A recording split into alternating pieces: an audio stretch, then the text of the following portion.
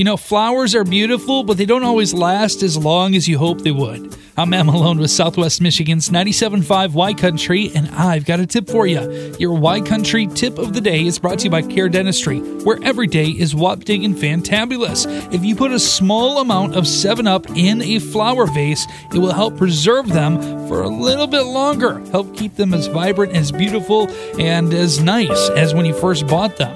So take that tip, use that, and maybe you're thinking, hey, that's a good tip, I'll try it.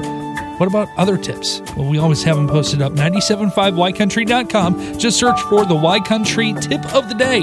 It's always brought to you by our friends at Care Dentistry, where every day is a whoop diggin' fantabulous.